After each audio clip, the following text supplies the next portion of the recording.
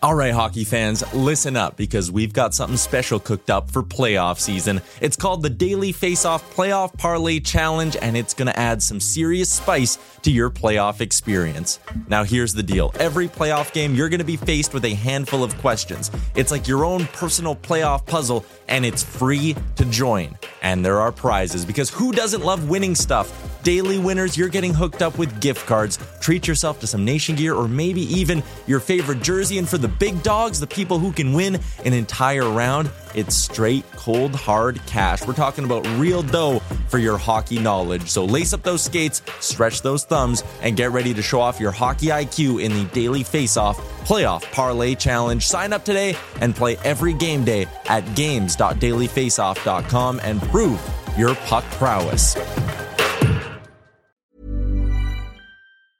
Ever catch yourself eating the same flavorless dinner 3 days in a row? Dreaming of something better? Well, HelloFresh is your guilt-free dream come true, baby. It's me, Keke Palmer. Let's wake up those taste buds with hot, juicy pecan-crusted chicken or garlic butter shrimp scampi. Hello Fresh. Stop dreaming of all the delicious possibilities and dig in at HelloFresh.com. Let's get this dinner party started.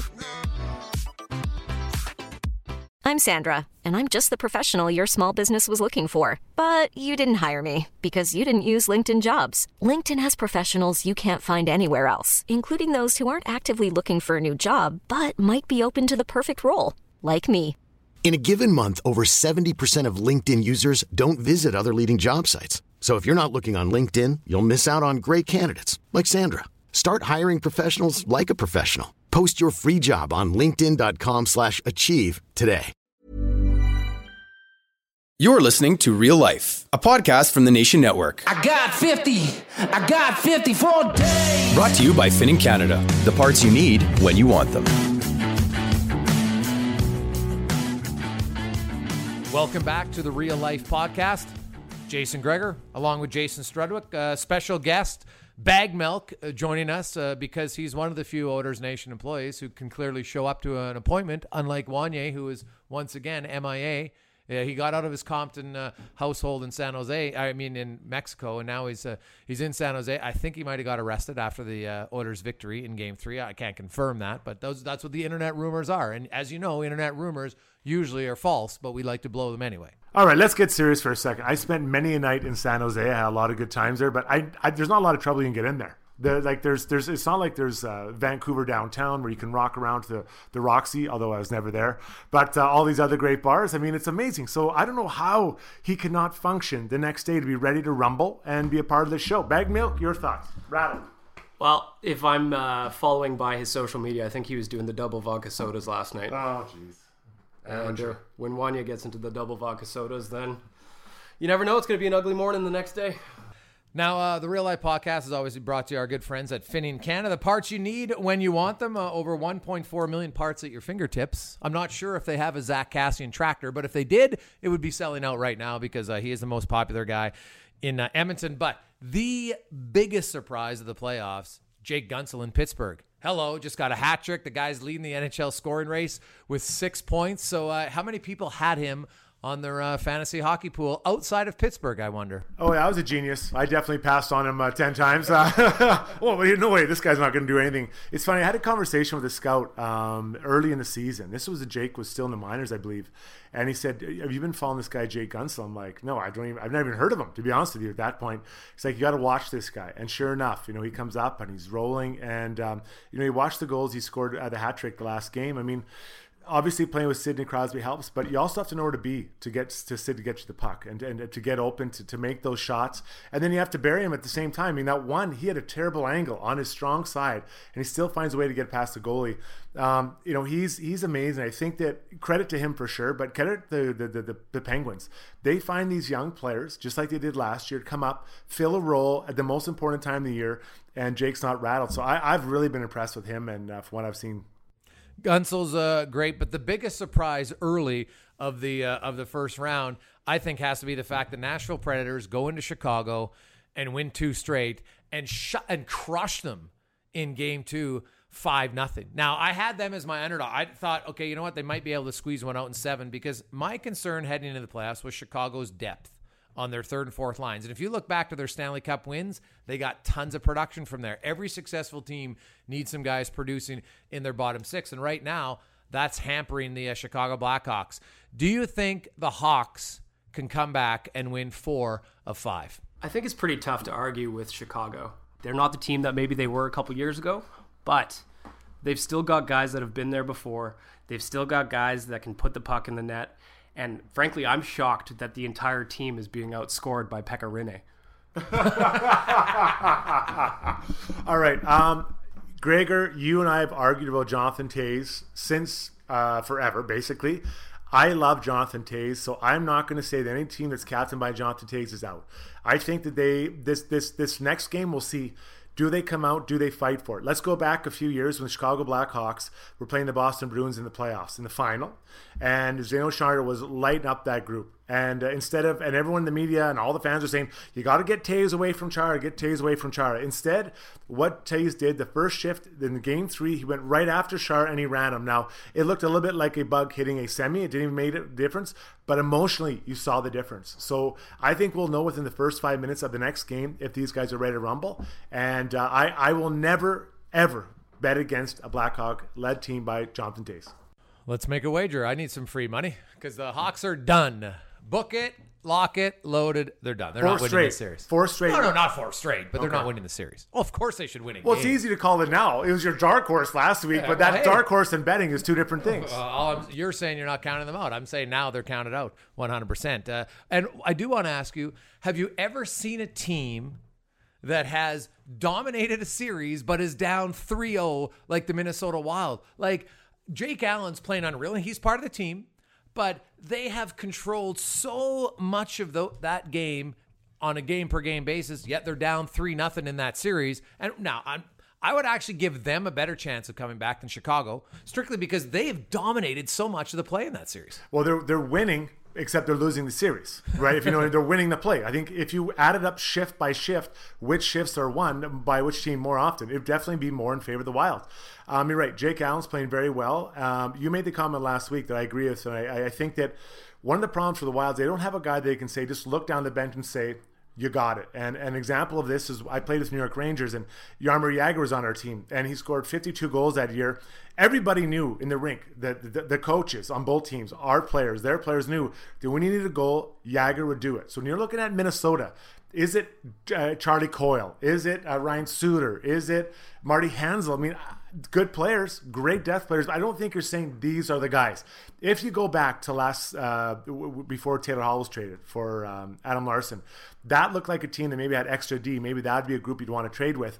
I think that Minnesota could use a player like Taylor Hall, where he could play 20 bad shifts, the 21st shift, he scores a goal, you win 1-0. And they don't have that game breaker per se, and they're hard to get. There's a lot of depth there, and I wouldn't blow this team up if they don't make it to the final. But you just need someone you can count on and say, you know what, we got this. Like for the Oilers, Connor McDavid hasn't been exceptional, I don't think, in this playoffs. He's been doing what he does, but every shift he goes out there, you're like, oh man, for game 3, he could have scored a goal, and you're like, okay, Connor, good job, you did what you did. So they don't have that guy, and I really think that's hurting them.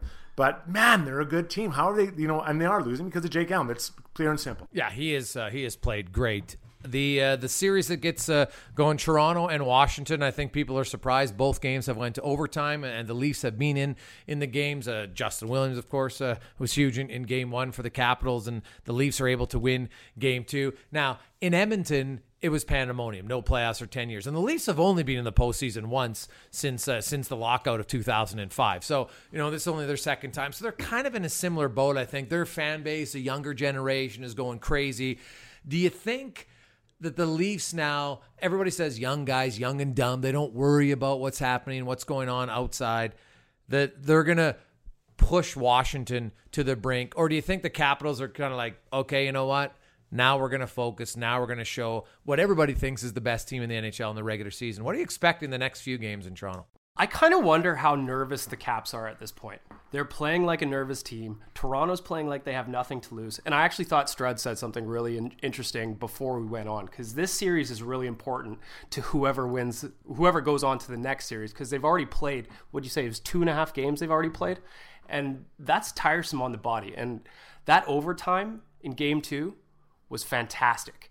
And I loved when Boyle sets up the winning goal and then he's giving it to the fans at the glass. He's banging on the glass. I love that stuff. And I love seeing, I'm an Oilers fan. I'm probably going to get some heat for saying this, but I loved seeing the, Leaf Square. Everybody going bonkers. Yeah. Oh, well, you'd love to have, I think every city would like to have that. Fan bases who maybe can't afford to go into although that's a road game. Like here in Edmonton, you'd put it at Churchill Square. I'm surprised they haven't done something like that. Like a viewing party in the rink's fine. It's not the same. I'm sorry. To me, it's just not the same. Right? It's like when you have a sleepover as a kid or you have a sleepover in the backyard in a tent. It's way more fun in the backyard in the tent, right? There's not as much people around. Whereas a controlled environment, I think that's something that if Edmonton goes on in the next round, that's something I think they should look at because it is fantastic. You have it in an area, everybody's outside. It's going to be beautiful. Hopefully the snow's gone officially by then and away you go. But the Leafs are a young team that's rolling. And Brian Boyle struts. Like you want to talk about guys that you need in the playoffs. Like he is leading the Toronto Maple Leafs right now, as it should be. He's a veteran. It's tough even for rookies. Like Connor McDavid hasn't been leading the Edmonton Oilers necessarily. It's probably been Zach Cassian in a sense and Cam Talbot. And in Toronto, I think Boyle's been fantastic. 103 playoff games, I believe now for Brian Boyle.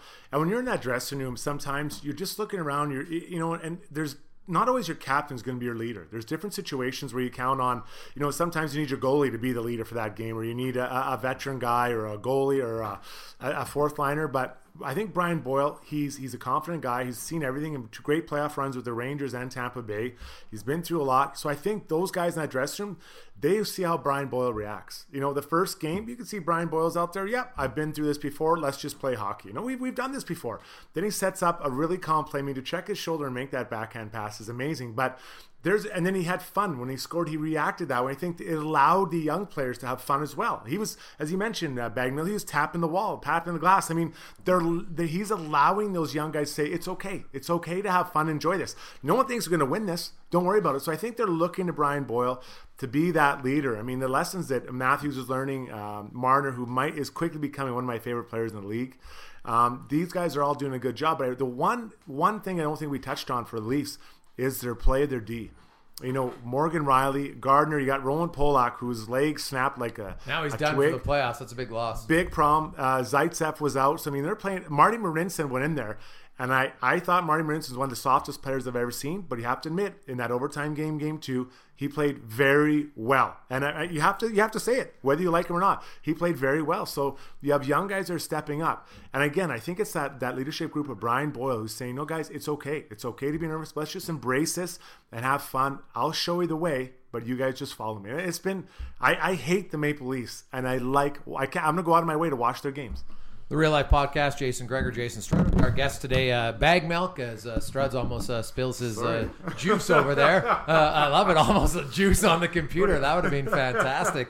Now, the Calgary Flames and Anaheim Ducks, the Flames might be happy because all the post-game reaction yesterday was on the unnamed commenter. And I've only listened to it once. I knew right away it wasn't Rick Ball. He was one of the voices, but I know his voice from doing Lions games from a long time ago. And John Garrett, I don't know who that voice was, but I watched that game. There was two things I wanted to result on. I don't really care what the guy says. I've been in that situation where the mic is on and you think you're just talking to your people. And now I don't even know if I don't know if you ever call a guy a bleeping idiot unless you're going to say that on the air. It's always one of those things. I've always felt like, hey, whatever I'm going to say, I feel confident or comfortable that I would say to the player's face, right? I did drop an F-bomb once off air, just saying, man, this is bleeping terrible. And I was talking about the pregame ceremony at an NLL game, and it was terrible, which I'd said on air, so I didn't care, but it was still the F-bomb, which you never want to do. He said the Flames are done, right? There's no chance they're winning 4 or 5. So a two-part question. A, do you agree with that? And B, did you think Dougie Hamilton was really that bad in game 2? Because I watched that game and I'm kind of like, gee, maybe I missed the part where he was a bleeping idiot, but I'm not sure it really stood out. Bag Milk? Holding the stick calls are tough to get, and that's the one that he got. But at the end of the day, he got 1 penalty. It's not like, he wasn't out there running around. He got, I think it was 3. Did he take 3 in the first game? Yeah. So he cut that down. I kind of laughed. Honestly, I'm an Oilers fan, so I laughed at the reaction. That tape is hilarious to me. I loved it.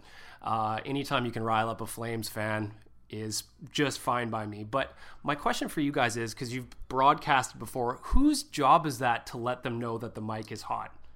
Is it just a mistake that somebody left it on, or is there a producer there that's supposed to say something? Number one rule I learned in broadcast school, the mic is always live. It's your responsibility. You are responsible for whatever you say when that mic's on. Now, I've done lots of times where I will take my headset off. I will hit the button on the board, especially when you're like in studio, it's very easy. There's a red light. It's either on or it's off, right? That's pretty simple. But when you're on location, then you're trusting the people back running the board. And it's no different for a hockey game, right? I do my show live on location every day. So the guys at the board are essentially the ones running it. But when I talk to them, if I'm ever going to say something that I don't want, I always say, you guys make sure the mic's off. Then I'll have a conversation about something that, maybe portion of the show we want to talk about or whatever. But you as the person saying it, you're always responsible for your words. You can pass the buck all you want, but ultimately at the end of the day, it's on you to watch what you say. Do you think that kind of thing fires up Dougie Hamilton, or is he kind of like, come on, man? Well, I want to know who it, like, I think, and Stred's like, to me, it's coming from the press box. So it's somebody, if it's not a former player, then it's somebody in the Flames organization, because it's not like anybody just gets a press pass. People are saying, as a fan. It's not a fan. He's talking to the guy like he's normal, right? And that they know him, they're friends. So, and he called him John Garrett called him Mr. Flame. So it's obviously somebody from the organization. I'm sure Strez is a former player. You never want to hear things like that, but ultimately you probably don't care too much about a person's opinion unless that was like the assistant GM or something. Yeah, if it's a GM. Which I'm not saying it was. Right, then you have a problem. And I think, at the end of the day, there's comments made all the time. Greg's, you're up in Press Alley. You walk by the fans. As a player sitting on the ice, you hear things said all the time. I'm not just talking about as an Oiler. You can be playing in New York as an Oiler, and you hear the Rangers fans get on their fans. So you're hearing negative comments all the time, positive and negative. That's just part of the job. So I don't think this really rattles Dougie Hamilton. It's not like he's 18 years old playing his first year in the NHL. But I actually had a problem with that penalty. And I think that he's got to know better at that time of game, grabbing his stick in that area. You probably could have called both ways, but I have a real problem with that holding a stick for a second, and you're just putting yourself in a position to allow the ref to make a choice. So why allow that to happen? But do you think that play cost him the game? No, but I thought you were talking about in relation to him calling, because basically, like from what, and maybe I'm misconstruing what I heard, but when I listened to the rant, it sounded like the guy was saying, well, the Flames are down because Dougie Hamilton is like the worst player on their team. Right. No, I don't think that at all. In fact, he's been one of their best players down the stretch. Yeah. And the way he gets the puck through from the line, very, very good player. But just that specific play, I don't like that. I don't like those why leave it to chance? It's like a boxer that instead of knocking the guy down, allows it to go with the cards. And anything can happen at that point. That's what you just don't let the refs decide the game. Play it straight up, be better position. The Flames are down 2-0. We've seen teams, especially more recently, being able to come back from it. Historically still says you only got a 15% chance to do it. Are the Flames done in this series, considering they just, for whatever reason, can never win in Anaheim? Well, I'm rolling with all my picks. So I had the Flames as my dark horse, although I said the Ducks would win the series. So I think the Ducks will win the series. The Flames might get one game at home, but I think that the Ducks are going to continue to get better. The way Getzlaf's been playing, I think Fowler comes back at some point. I like the Ducks team. I've been saying that all year. And for me, this is a team I think could really push in. So no, they're not going to come back from this series. A game maybe or two. I also I like the fact that Bieksa Furlan, I love the emotion of the playoffs when there's a few tilts, and it's fantastic. I'd like there's been a few of them, and the Edmonton San Jose series has had some penalties, hasn't had a lot of ferocity yet, and maybe because San Jose just can't play that way, right? Like Edmonton's literally a tougher team. Like if you wanted to go into the back alley with the Oilers now, whereas before you'd gladly walk in there by yourself and take on the whole team and probably come out unscathed. Nowadays, I think like you look at San Jose, they just don't seem interested to want to engage in any sort of physical play. What I want to know, Streds, is I was at the game on Friday where Zach Kassian was an absolute wrecking ball. And the crowd's going bonkers. The whole place is going nuts. He must be, like, as a player, when you're on the ice in that situation, what does that kind of feel like? What does that do for you? Are you getting a big shot of adrenaline from it? Because he was out there like a man possessed. I haven't seen him play a game like that for the Oilers. And the whole place went bonkers.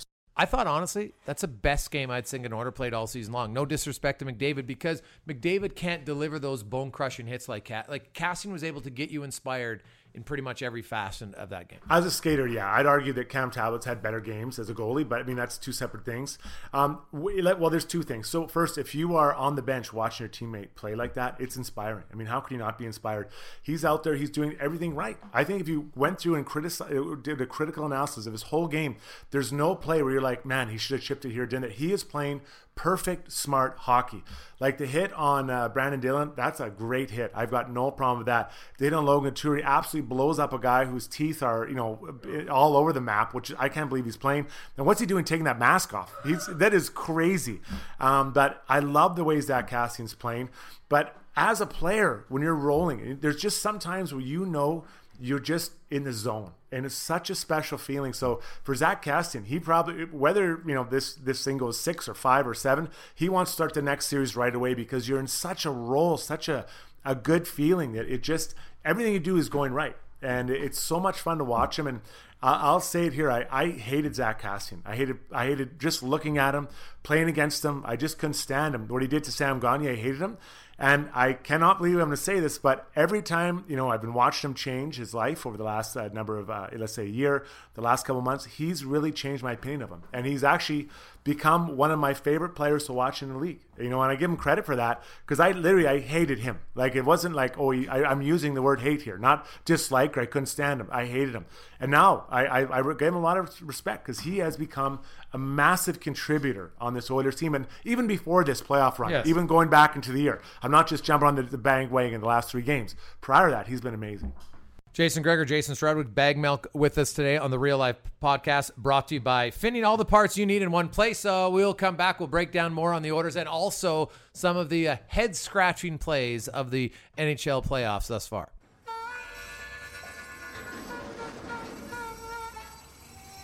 It's late, and you just finished a full day of work. Your equipment is done for the day, and tomorrow bright and early you start all over again. You know what you need to keep it running smoothly, but there's not a break in the schedule to make that happen. With over 1.4 million cat parts at your fingertips on parts.cat.com, getting that part just became easier. Any device, anytime, anywhere. Get what you need, when you need it. Order today. Parts.cat.com.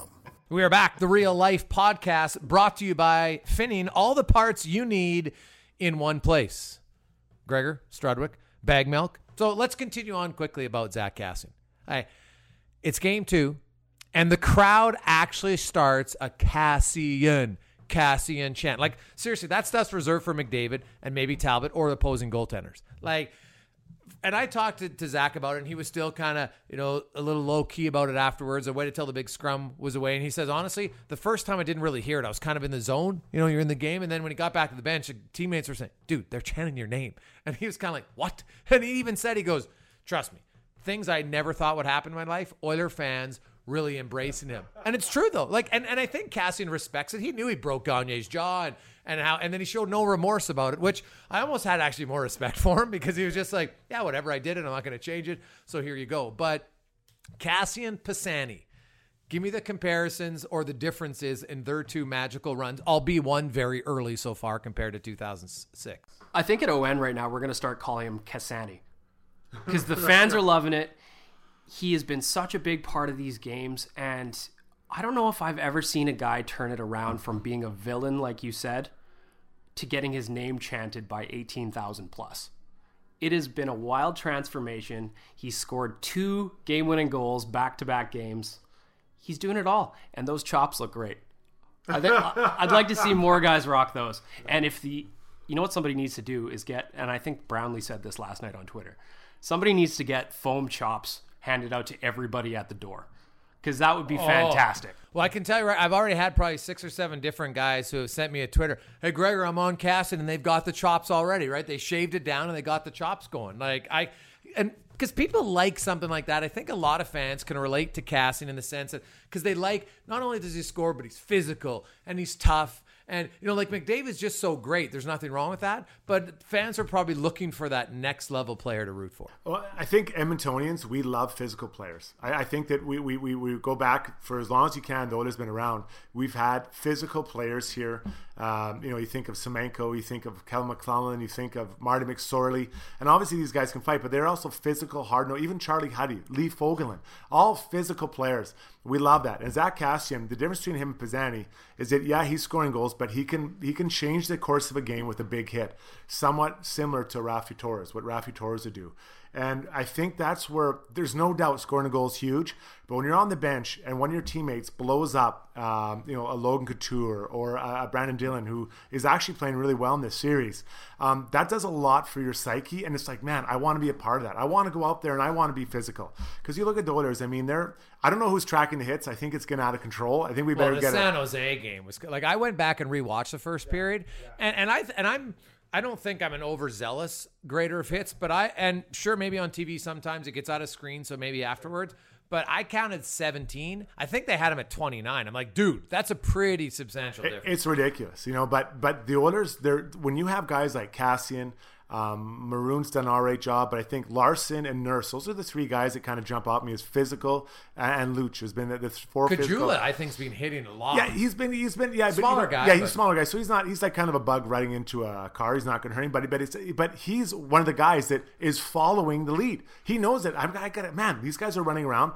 I got to get hits, and I think the nice thing what the Oilers are doing, more importantly than even the hits themselves, they're not getting out of position to get the hits. They're kind of there. They're on their toes, so it's a quick hit and they keep skating. And I think that if you're chasing across the ice to get and deliver a hit, you've missed it and you're out of the play.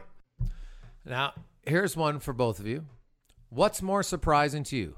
Zach Kassian, offensive threat, Jordan Eberle on the ice in the 3 times in the final 5 minutes of a 1-0 game, protecting the lead. I think Ebbs has really turned his game around as the season has progressed. I think he's, for me anyway, as I'm watching it, he's adapted more to playing a two-way role, and I give it credit. He may be sacrificing a little bit of offense. Maybe if he wasn't shooting field goals out there all the time, he would have a few more goals out there. But I appreciate his willingness to get back, and maybe, like you said, that's something that we wouldn't have seen him be out there in the last 5 minutes, even earlier this year. I think he's done a really good job. And actually, I think the Ebernucic line in general has done a really good job of shutting down Pavelski and really limiting their chances out there. Yeah, the last 2 games, they've definitely done it. But Eberle just looks like a player, Strads, that finally realized, you know what?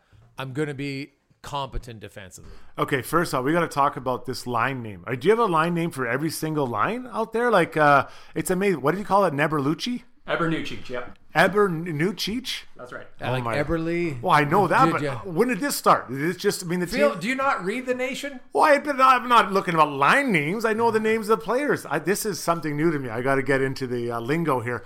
But I think with Jordan Eberle, what you're seeing is a player that understands that either you're in or you're out. And I think that he now sees it. If he wants to be a contributing member of this team and a winning team, more important than anything, you know what, Bagnall, he might have to sacrifice some offense, but they're going to win a game 1-0 instead of losing 3-1 and him getting a goal, right?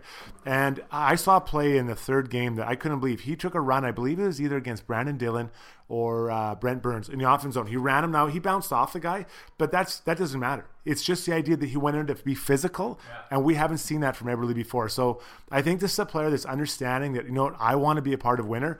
I will do what I have to do that. And I think when Eberle now understands that, he's gonna be, as you mentioned out there all the time, Griggs, at the end of the game. He'll get confidence out of that. He'll get more opportunities, and he'll end up actually getting the same or more points as we move forward in his career. So we talked about on this podcast many times, what is Eberle's legacy after these playoffs? I think we're starting with the Oilers. I think we're starting to see a player that now understands it and can keep it going, because he can be a big part of this team. It's hard to trade out a guy that can get 25, 30 goals. Exactly. That's the thing. Like, it's not, everybody just assumes that Puljujarvi's going to score 25. It's not a guarantee. It's not a guarantee. So, if you're an Oilers fan, you want Eberle on this team, but you want him playing a full game. Does he have to cheat sometimes? Yes. There's no doubt. Everyone cheats offensive players, but when there's a tight game last night, you could tell game 3 was going to be tight. It was going to take time to get it together. And once they got it together and you knew it was going to be a 0-0 game, pretty much the last shot, the one shot would win it. And he embraced that. That's a major step forward in his career, more so than the points or goals, for him to understand that full game. And I'm actually, as a former teammate, I'm proud and impressed of him. Now, the Oilers won the game, so people probably won't talk about it. But I'm telling you, the worst play of the game in game 3 was Oscar Klefbom. You skate into the blue line. You got a wide open net in a 1-0 game with 90 seconds left, and you're trying to go top shelf. Like, that was terrible. Like, it's not like he just missed it. That was about 2.5 feet wide, right? That's looking like one of Struds' passes that he was trying on the breakout, right? Just, hey, I couldn't knock it down with my stick. But seriously, like, honestly, I know you can laugh about it, but I'm sorry. You have to bear down in that situation, Struds. Like, to me, making a smart play defensively, when you're there, he made every right play, didn't shoot it from the red line, skated into the blue line. Now you're inside the blue line. You make that shot in your sleep as a defenseman. I'm sorry, you got to put that in. Well, I mean, first of all, this isn't Connor McDavid shooting the puck. It's Oscar Klefbom. Who has over 200 shots on goal this year. Right, but how many goals? 10, 11, 12? 12, yeah. 12. Double. He's at his best offensive career, buddy. There's no goalie. Just hit the net. I know, but I'll actually argue, I think he bared down too much and it got away from him. Because he tried to hammer it. And, I had a teammate who said it's not worth scoring unless you score top shelf. And he was going short side, top shelf. but Which teammate said that? the guy who didn't go top shelf. The guy who was sitting on the bench a lot. But no, in all honesty, I do think he bared down too much. He was too amped up. And thank God that they didn't score a goal afterwards, because you would be feeling, because that could have changed the series. 100%. That's a series turning event. If San Jose comes back, ties it up, maybe wins in overtime. Now you're Oscar Klefbom and you're like, oh my God. So the guys will have a good time. I'm sure that at practice in San Jose, they had a drill where Todd lined all the guys up on the red line. They had to shoot from the red line just to learn to shoot empty and just have fun with it, to relax Oscar. But yeah, that was I do think he tried too hard and it got away from him. And it was lucky for him. It did not cost him the game. For me personally, that was probably the longest 40 plus seconds of my life last night. The way where I live in our townhouses, we're all kind of shaped like a U, and we had our windows open. And when Oscar Klefbom missed that, like Greg said, 2 feet wide, you could hear everybody, oh, come on! And it was hilarious. But I was stressed out for that last 40 seconds. I can't imagine what it must have felt like for Oscar Klefbom after missing that gimme. Oh, yeah. And to his credit, you saw him, but he's back out there, and you could just see him lining up, and probably in his mind, he's going, you got it. Well, however you swear in Swedish, he was using every Swedish swear word right there internally, just hoping the mic wasn't on like the Flame guy. So he was all good about it. But you mentioned how it could have changed the series. All you have to do is look at the Montreal-New York series. New York was, 15 seconds away from being up 2-0. Now all of a sudden they're down 2-1, and Montreal has all the momentum. Like Radulov with maybe the goal of the playoffs thus far. What a sick play for him. Like, that guy has really elevated his play, Struds, and I know you're a huge fan of Russians, so you're probably okay. I turned me to Don Cherry. I was just gonna say, listen, when I'll admit a mistake. When Radulov signed the Canadiens, I said this is going to be nothing. It'll be just like when they signed Semin, it'll be a joke. But he's played very well, and I agree that the goal he scored against Lundqvist with one hand on stick was impressive. But the goal that I liked better was the previous goal to Tyre, where he's in front of the net. You watch that whole shift. He's not on the perimeter. He is right in front with that greasy beard and about 5 teeth missing. He's standing right in front of the net. The pucks are coming. He takes one shot, then a second shot on the rebound to bang it and getting abused the whole time. For me, that's the more impressive goal as far as like just showing grit and determination. The one last night or the other night was just pure skill. But I love that play by Radulov. And again, there's another guy winning me over. I still wouldn't sign him for more than 3 years, as a side note, Canadiens fans. I would agree with that. I think that's a fair assessment, right? A guy who's 1 year shows when he had a 1 year contract, keep him hungry. I agree with you.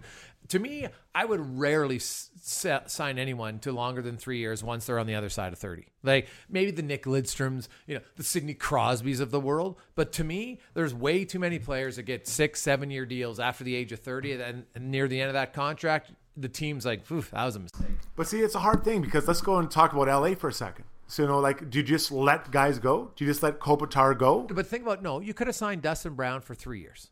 Yeah, but Dustin Brown, I think the second he signed when he was a superstar like Kopitar, right? And Kopitar, when he signed his deal, wasn't 30 yet. He'll be 30 near the end. Right, but he'll be well over 30. Yeah, he'll be, I think, 35 when his deal. But still, I think we know that it'll be hard. Like, I think I know what you're saying, but I disagree in principle because you can't just say we're not going to sign these I'd guys. rather pay a guy a little bit more on a shorter term deal. And how's the player? You're not going to, because the one thing, Struds, that I never buy is when I hear the excuse, oh, you're going to offend the player. No. Oh, really? You're going to be offended because I'm offering you $30 million for 3 years instead of offering you over 8 or 9. Like, that part of it, business is business. It's nothing personal. And you can say, and you look at the teams that have been successful, they find ways to not lock into horrendous deals. Now, Chicago's lucky because they got Duncan Keith under contract and Hossa prior to the new rule changes, right? So that's kind of a little bit of an asterisk there. But you look at teams like LA now, like Gabrick, Dustin Brown, like we're talking anchor contract. I agree. I have no problem with those. But to get back to Kopitar, so if you say, okay, Anze, we're going to give you 3 years. Let's say, yeah, but whatever. He wasn't over 30 though, so that's why I'm not sure why you're bringing him up. Well, because my thing is if you don't sign him to a long-term deal, he's going to free agency and he'll get it somewhere else. So now you lose the backbone of your team. He signed at 27, so I get why. Yeah, I don't know. I hear that argument a lot. I have to think of other players that just for me.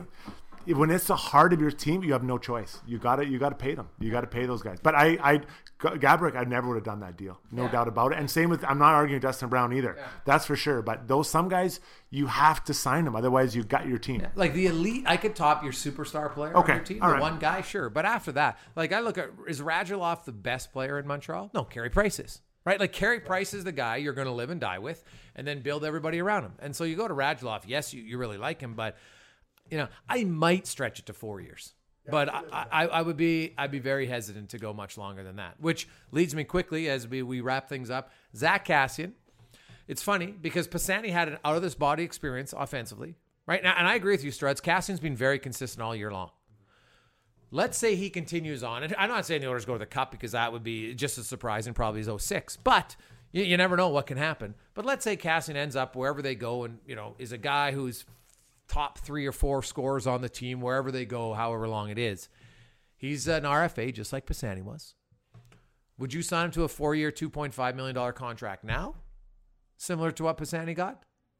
Or what kind of deal would you look at for Kassian this summer?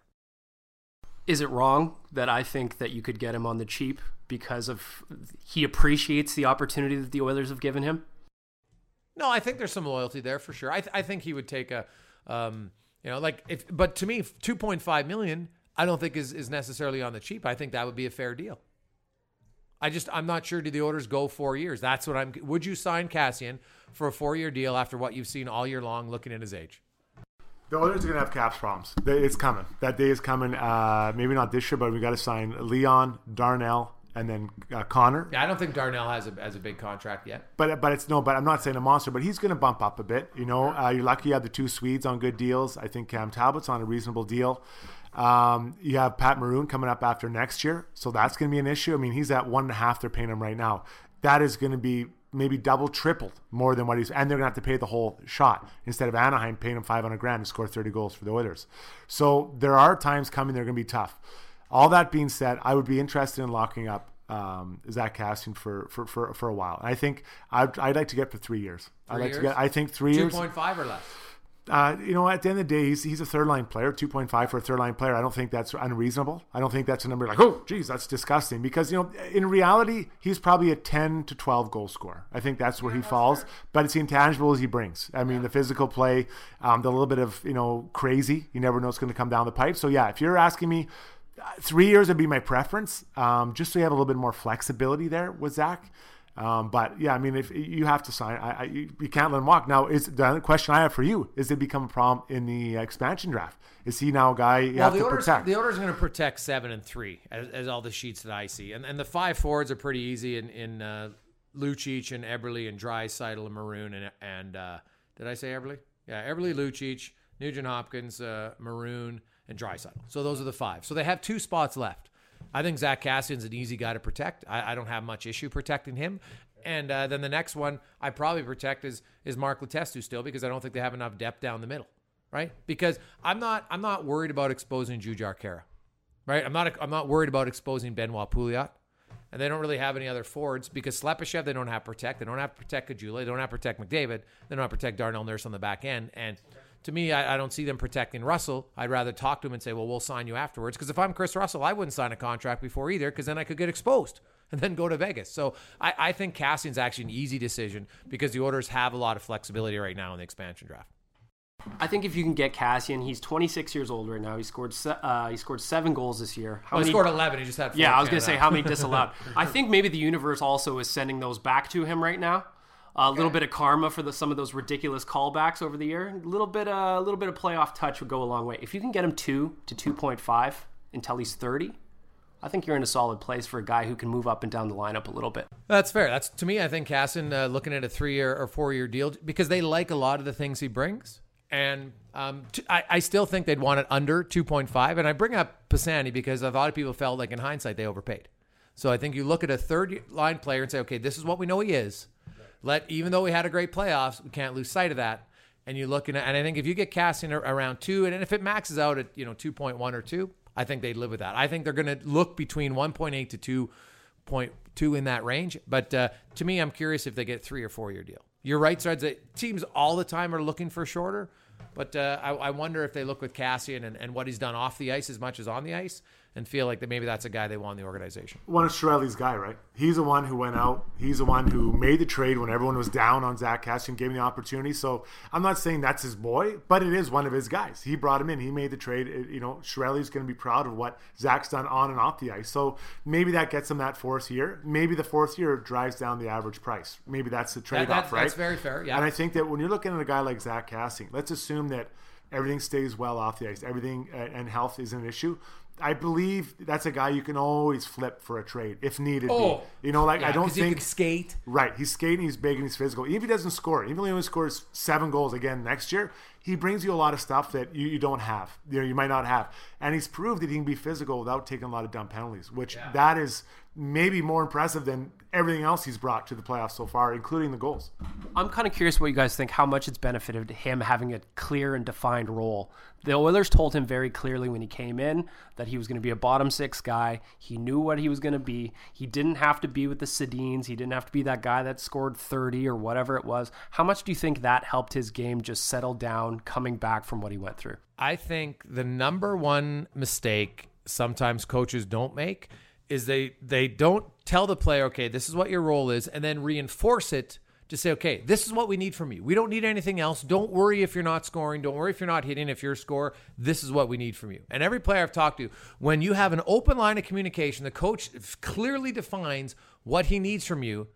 Most players are like, okay. Now, it might be hard to adjust to it if you've been a scorer your whole life to suddenly say, okay, well, you know what? Like Eberle, took him some time to figure out, okay, we still need you to score, but we need you to be good defensively as well. I think in Kassian's case, having that clarity of just saying, okay, you know what? They want me to be a penalty killer, which he's never really done before. So he's evolved in that. He's still on special teams. As a bottom 6 guy, you have to be on one of the 2 units, right? He's on penalty kill. He's always been physical. He's a good skater. He can get by. And him chipping in, as Strud said, 10 to 12 goals. Yeah, I think it's a perfect defined role for him. I'll even take a step further. I think it's important to have deep pairings and lines to have clear identities. Now, I know there's flexibility amongst the 3rd and 4th line, but look at how Nuge, Eberle, and Lucic have evolved since being put together. When was that, Griggs? In February? Yeah. In February, that they were kind of floundering. They didn't really know exactly. Luch was trying to be, I think he was sleeping, to be honest, for the first half of the season. Nuge was he offensive, was he defense? Eberle was not consistent enough. And now all 3 of them came together. And I'm sure there was a meeting with Todd and the 3 players and say, listen, you got to be our stabilizing force. I got to be able to put you in any situation. Yeah, we want you to score goals, but you got to be stable. And now they've taken that on. And players want to know, because now the 3 of them, I'm accountable to you 2. I know that I have to be doing this or that. This is how I don't want to let my line down. So I think even a step further than what you're talking about, it's important to have roles for each player, but lines to have identities, and then you can really embrace it as a line and go for it. Bag Milk, good to have you on the podcast. Good to be drafted. You're not signed, though. Be careful. Struddy, I'm Gregor. As always, the podcast, Real Life, brought to you by Finning Canada. The parts you need when you want, 1.4 million parts at your fingertips. Check them out.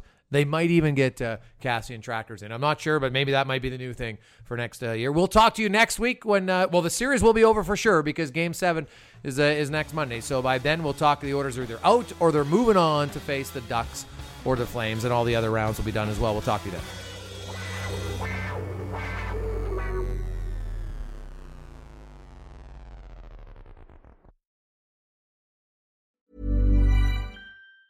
Even on a budget, quality is non-negotiable. That's why Quince is the place to score high-end essentials at 50 to 80% less than similar brands. Get your hands on buttery soft cashmere sweaters from just $60, Italian leather jackets, and so much more.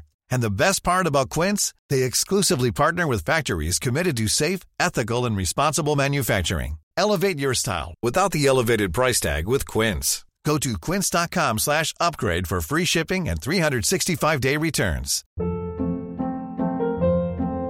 Hold up. What was that? Boring. No flavor. That was as bad as those leftovers you ate all week. Keke Palmer here, and it's time to say hello to something fresh and guilt-free. Hello Fresh. Jazz up dinner with pecan-crusted chicken or garlic butter shrimp scampi. Now that's music to my mouth. Hello Fresh. Let's get this dinner party started. Discover all the delicious possibilities at HelloFresh.com.